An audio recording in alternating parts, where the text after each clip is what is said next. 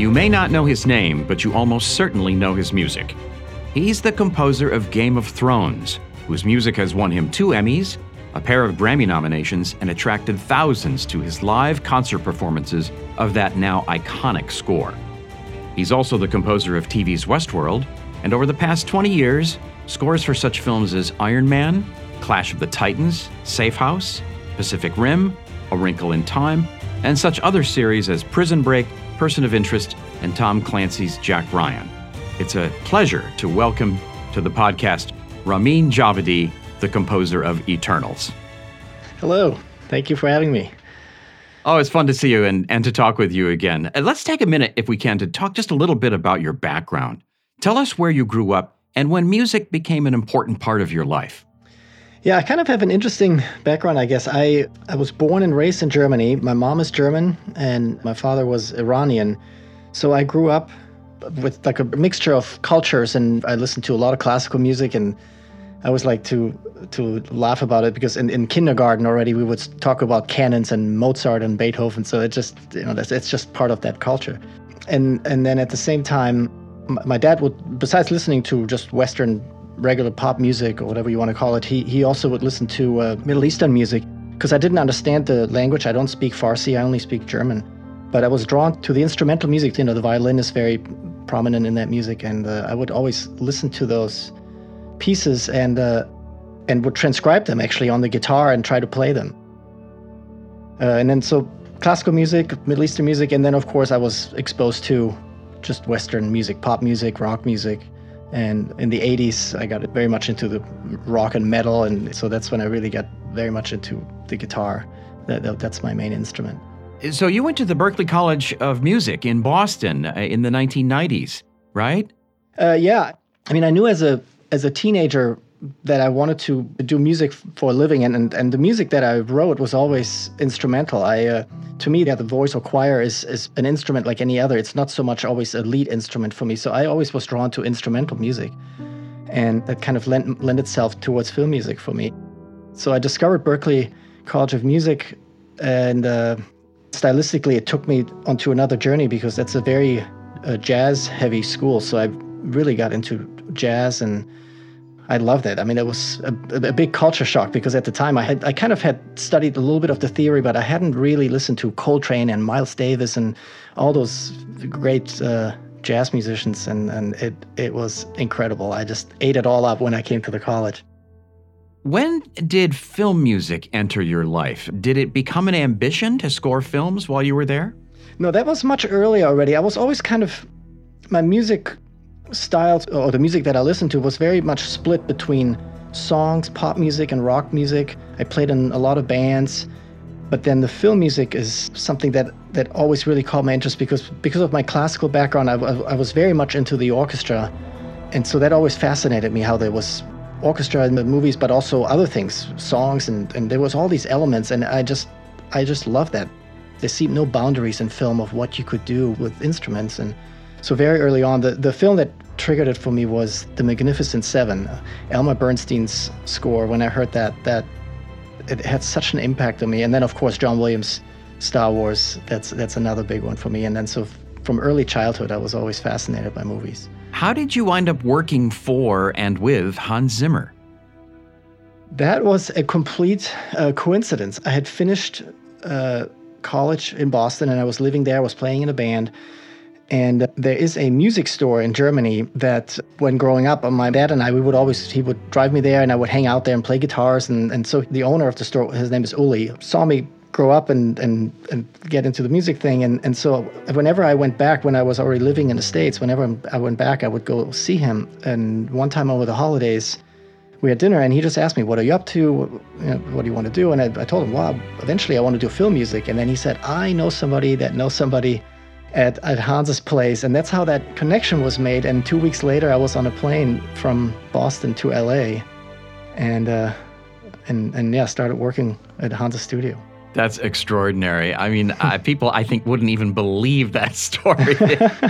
Yeah, it was a complete coincidence. And yeah, again, at the time, even though I wanted to end up in film music, I didn't actively go out to LA and say, okay, I'm going to do this. It just kind of happened naturally and by sheer luck. And yeah, I'm very thankful how sometimes you step through a door and things happen, and then it all went from there. Some of our listeners may not remember that you actually scored the first Marvel Cinematic Universe movie, Iron Man, back in 2008. Did you have any clue about the level of success this would have? No, not at all. I mean, I've always been a comic book fan, and I was very happy to be able to work on that movie with Jon. And it was Jon Favreau. Jon Favreau, yeah, exactly, the director of the film. And it was an incredible experience, and just, yeah, now looking back of how that Marvel universe has expanded, but I had no idea at the time of what this all would become. Yeah, it's unbelievable. Stan Lee and Jack Kirby of Marvel fame were two of the creators of Iron Man in 1963, and then Kirby created Eternals when he returned to the Marvel fold in 1976. Did you know anything of these artists' work when you were growing up? Yeah, a little bit. Growing up in Germany, I did have some comics. And in fact, when I worked on Iron Man, on one of my trips back visiting my family, I actually went to the attic and looked for some of these comics, and I still have them. And, they're a little bit beat up. I wish I had kept better care of them. But they are in German, and they're from like the late 70s, early 80s. And there is even one where I forgot what the front story was, but there was like a second story in the back, and there is actually a little bit of Eternals in there, actually. So very, very interesting now that I ended up doing this one. How did you wind up scoring Eternals? I got the call for it, actually. Chloe Zhao, the director, was interested in working with me. And I happened to be in Europe, and she was in Europe as well, prepping for the shoot. So we actually met in London for lunch and hit it off from there. We had a great lunch. I almost actually missed my flight that I had that afternoon because we got so into the story. And, oh, we could do this, and what about that? And it was just, she's so creative, and her vision was just incredible. So we right away at that meeting, we had a blast. So a lot of us discovered Chloe, I think, with the film Nomadland, which of course won her the Oscar as Best Director. Is this meeting then before the success of Nomadland? Did you know her work? I knew her work, but I didn't know even she was doing this movie at the time. I saw it actually while we were working on Eternals. Actually, that's when I saw the film much later. Yeah, at the time, I wasn't even aware of that film, that she was doing this one. So then, were you on the film actually before or during shooting? Correct. Yeah, she started shooting, and I'm trying to think now because with the pandemic, it's such a blur now, right? But I know. But yeah, she started shooting, and we kept in touch. I was working on other stuff, but then very much towards the end is when she actually invited me back out to London, and I came to set, which is always very inspiring to see, obviously. And she showed me a lot of material that was available then at the time that the editors already started to assemble. And that's when I started writing, actually. That was right before the pandemic hit. And so at least we had some meetings in person and, like the regular way of how we used to work at the time. And so that's how it actually all then kicked off. And that's when you started working. And then we had to do it through the pandemic, which was not easy. But what a great opportunity to actually meet and talk, and you actually saw, you actually were on set? Yeah, exactly. Yeah, I just love being on set and just standing on the side and just kind of watching and seeing the actors, and then Chloe, do her thing. I saw some early assemblies of scenes, and that's something that really inspires me, besides obviously all the conversations I had with Chloe, but I'm very inspired by visuals. I mean, that's why, again, I love writing music to picture, because there's so much that happens on the screen. So I always love when I can see something early, because I get very inspired by it.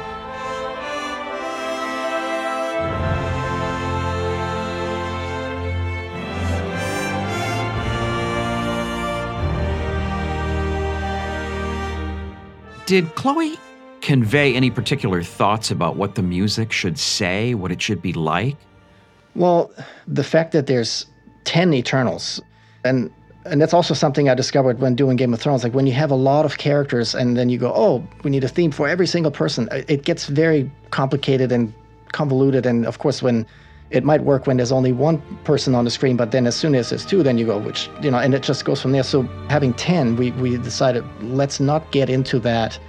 We'll have very specific sounds for all their powers and let that be the specification of that, but let's more talk about overall themes. So of course, in this case, then we said, okay, of course we need a hero theme for them.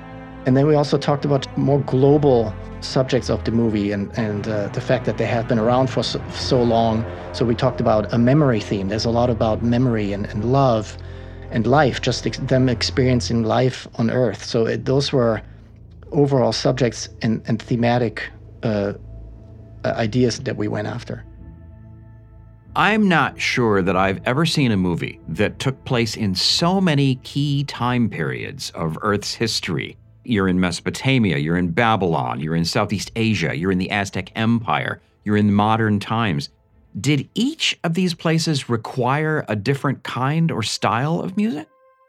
At first we thought, oh yes, every location, every time period, let's be authentic and represent that. And then we realized it actually might be a lot better to just blur these things a little bit.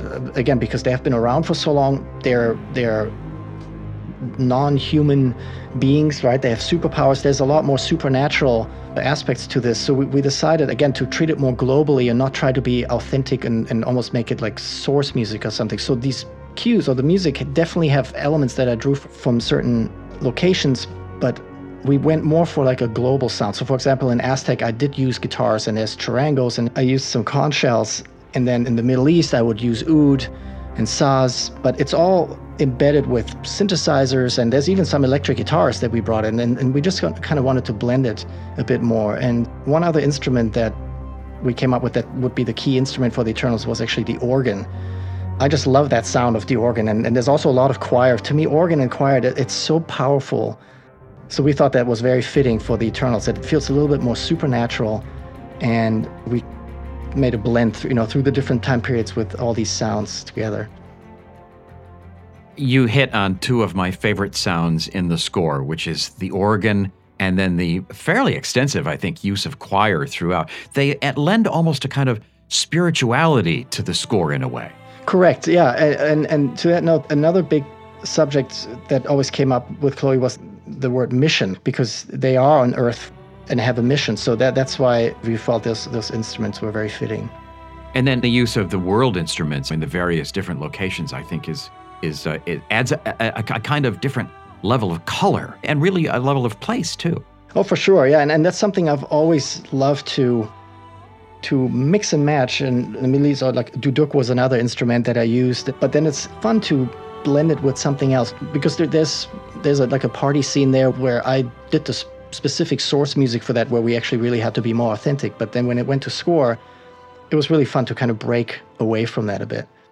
I wonder if we should tell our listeners exactly what a duduk is and what a saz is and what an oud is. They may not know. Yeah, well, an oud and a saz, it's a Middle Eastern, it's sort of like an acoustic guitar. The oud doesn't have any frets. It's like a blend of a nylon string guitar and an upright bass would be an exaggeration because it doesn't go that low, but it definitely has a lower range.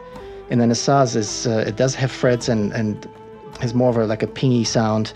And a duduk is an ethnic wind instrument. I always compare, it's like an ethnic oboe or something. It's very difficult to play, but beautiful sound. I love that sound.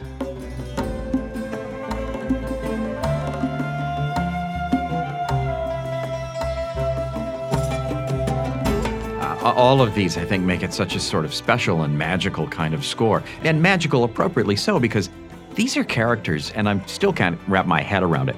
These are characters who span thousands of years and who are part of a different kind of culture that spans outer space. And I'm wondering, how do you as a composer get your head around it to figure out how to convey this musically? Yeah, it was definitely tricky. I mean, every project you start with a clean slate, and it's always that beginning is just so hard and it's torture. It's always nice to look back when it's done and you go, oh, of course it should sound like this, but getting there is not always that easy. The first thing that came to mind speaking with Chloe was that organ, because there is that supernatural sound to it, and it's almost like a blend, like the way I used it sometimes, it's like a blend that it almost feels synthetic, which was on purpose, and so it felt like it was right for this. And what about the use of electronics, which I think is pretty much present throughout the score? Why that choice, and what did that add to your overall sound? Yeah, it gave it a sense of a contemporary feel, supernatural in a sense that it's not like those organic instruments that I mentioned, like a guitar or something that you might expect more for certain time periods. And so the synthesizer gave it that other sense of power we thought was nice. Yeah, and it's also, I think, very propulsive too. I mean, you really are propelled, I think, throughout the story. Yeah, absolutely. I mean, I love these bass sounds we have in certain areas, these swells. And another thing I like to do is just this manipulation with synthesizer, but blending it with organic instrument, and of course the orchestra. We have a good amount of orchestra in the film.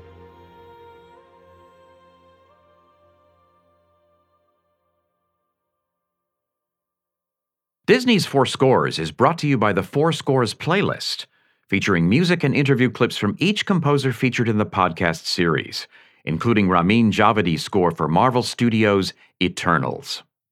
The Four Scores playlist is available on all major music streaming services.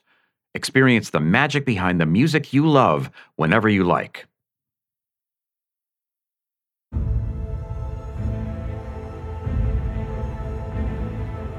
One of the most impressive aspects of the movie, I think, is its cast, which is so culturally and geographically diverse. Was that inspiring in any sense? Oh, for sure, yeah. The idea of the different locations and time periods, and then having a cast like that, it felt like there were no boundaries. You could really, any instrument would work and would be fun to incorporate somehow. And even if it's not prominent, it is there. Yeah, definitely. Can you talk for a little bit about the vocals? There are points in the score where we hear individual voices. I think they're usually wordless, but there are also points where we hear choir singing. What scenes demanded that kind of approach, and how does that fit into the overall scheme of the score? Yeah, it's another element of just making it powerful, I guess, to say it in the simplest way. I mean, to me, to hear voices, I think it's one of the most powerful instruments. And that's just inspiring. And so, like you said, it's usually wordless. It's ahs and oohs, and there's moments even when they're just humming, where it's really just somehow gets to the emotional core, I feel, of the soul and some of the conflicts that we experience in the movie. And so it's one in particular, which is the love theme, which does have words, but it's something that I personally like to do, which is, even though it's words, but it's not really a language that has actual meaning. It's syllables that I like to make up. And to me, it creates a sense of mystery. And in this case, because we wanted to create something that just feels really old, so I thought, well, let's have something that is a language that we might not even be able to understand. And so in this love theme, it's the idea of creating something really ancient.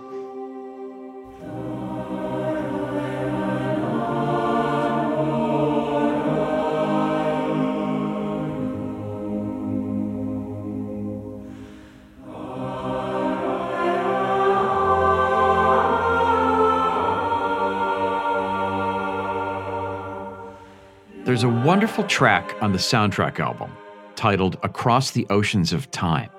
It's like a hymn. Can you talk a little bit about that, where it is in the film and what role it plays in the score?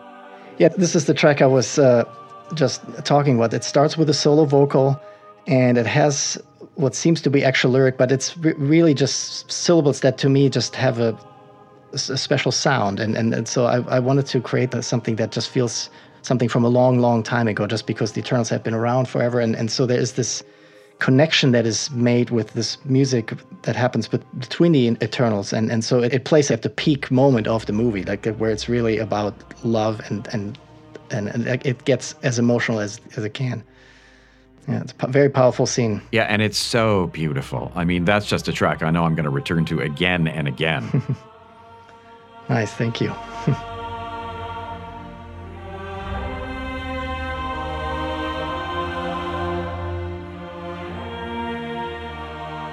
What was the process like with Chloe? Would you write a piece and then send it to her in perhaps demo form, and then would they try it up against picture? How did that all go? Yeah, I mean, that's how we did it. I started writing a lot of material, actually. Also, the first assembly of the film that I saw was obviously much longer than what the final was, and it was just beautiful. So it really triggered me to just write a lot of material. I would just send it to her, and then we would get on Zoom and chat about it, and then we tried things against picture. We just put some of those things up, and some, like the love theme, for example, it actually really instantly found its place in the film. And it was great because we had talked about it for several months. And so it just gave me that time to just think. That's what I like to do a lot when I sometimes just go on a walk and just think rather than sitting at the piano and write. And it's the conversations that I draw from that makes me write certain pieces. Were you able to see many of the spectacular visual effects in the film, or did you have to sort of imagine what it was going to look like because maybe that part of the film wasn't finished? There was definitely a good amount of that. Yeah, I mean, the sets were stunning to begin with, so I could very much see what the movie was going to be like. But yeah, there's definitely like movies like this where there is just a lot of visual effects, so there was definitely sometimes you had to imagine. But again, Chloe was very good. I would see stills of what this would become, and she would always be very good in explaining of the scope of what I would be looking at eventually. How often would you talk? Once or twice a week? More?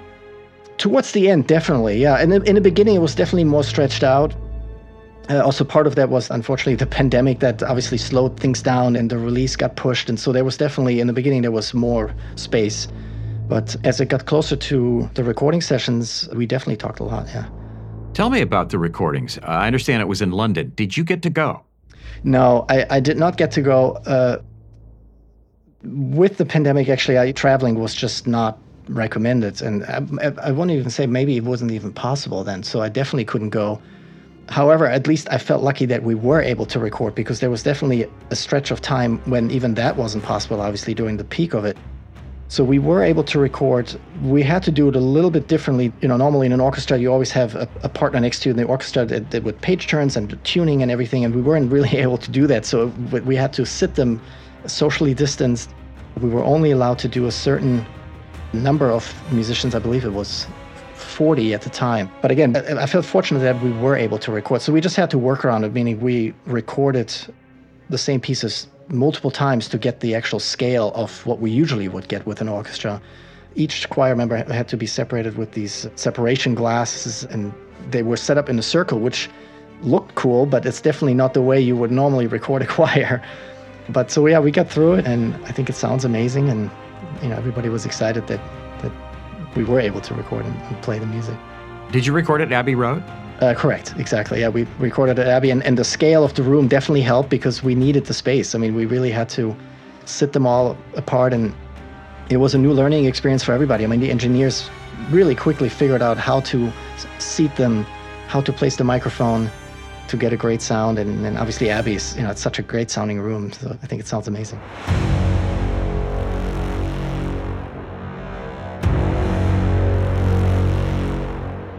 So were you able to monitor the recordings here at home on Zoom or some other technical level? Correct, exactly. Yeah, we had one machine going that was sending audio and also the sync for the picture. So when they would hit record, the picture would run in sync for me here, and it worked flawlessly. And then we had multiple Zoom machines going so I could talk to the different people without interfering with others, and the conductor and the orchestrator and the engineer. So I was definitely pressing different buttons a lot, but it worked. We all made it work, and I was actually amazed of how well it worked. Really, it was pretty flawless. When was this? Was this earlier this year, or was it last year? No, it was in January, February, March. Yes, that's when we recorded. The pandemic has scrambled all of our brains now.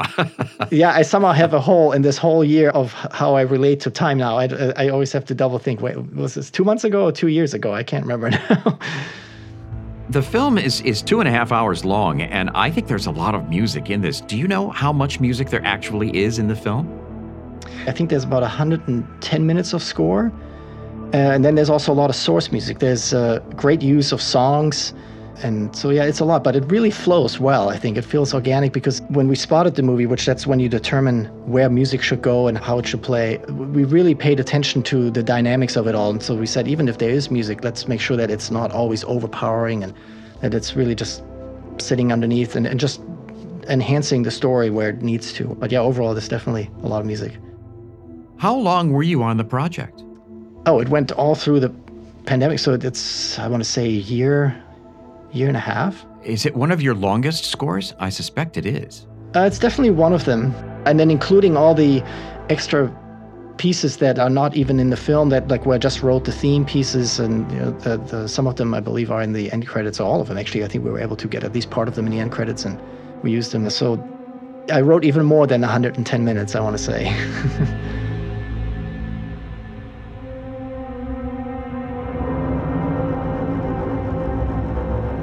What would you say was your biggest challenge in scoring the film? Well, I mean, having done the first Iron Man and then seeing how the Marvel Universe has beautifully expanded now, and with all these amazing scores and characters, and this being what they call their phase 4 of these new movies, and lesser known characters that get introduced. And it was kind of interesting for me, the approach, or just doing this, because in a way I could start fresh, but I somehow also had to fit within the universe of everything. And because I think they do a great job in how they interconnect the different characters, and then also use themes here and there. So it'll be interesting to see how that will play out in the future. Yeah, it was definitely challenging to create something unique for these superheroes. You've worked on a number of fantasy projects over the years, from obviously Game of Thrones to Clash of the Titans and to A Wrinkle in Time. Do films with a fantasy element need a different kind of music than a more traditional, straightforward story? Not sure. I mean, I always find that every project you kind of look at and you go, what does this need, and what can you do different here? Or so, yeah, I'm not sure if there is a formula. What gets me excited about film music is that there is endless opportunities, and you can be so creative and use different instruments and different styles. And yeah, that's something that I always found so appealing with it. So where are we now in terms of being present in recording studios in the pandemic? Are you able to actually be with musicians these days, or are you still sort of stuck in your studio? It's a little bit of both. I mean, the amount of musicians now have increased that are allowed. I think the restrictions have lifted a little bit. However, I actually have not been in the studio yet with an orchestra. I haven't done it yet, just because of the way timings worked out, and so I have done all of it still remotely. So I'm hoping that those things can turn back to normal again, because there's certainly nothing more exciting for me than having sit with the demos for so long and having written all this music. There's nothing more exciting and more amazing than to walk into the room and when the orchestra ends up playing the music and it really comes to life. Then it's still, I always have to pinch myself with that, because that's the most exciting thing, because it's just so great. It's so powerful. Tell us what you're working on now. I'm not sure actually if I can say at this point, unfortunately. There's always these restrictions of, being able to talk about it. So I'm sorry. So just to extend that one step farther, is there any way we can presume that you might be working on the new prequel to Game of Thrones? Possible, yeah, in the future. I can say that much. That is on the list for sure. Well, that is exciting, and we certainly all can't wait. Can I just ask you one more question? Did Game of Thrones, the experience, and everything that you wrote and the tours that you did it change your life?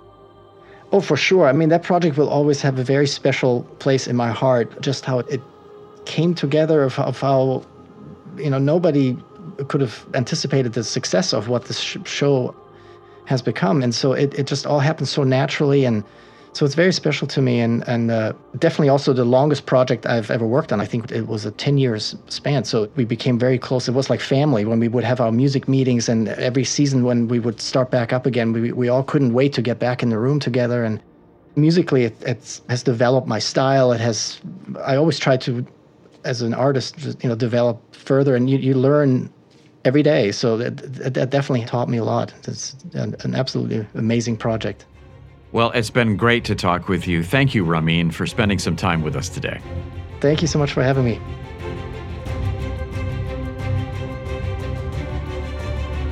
Thank you for listening to Four Scores. Please subscribe and make sure to share this episode with your music-loving friends.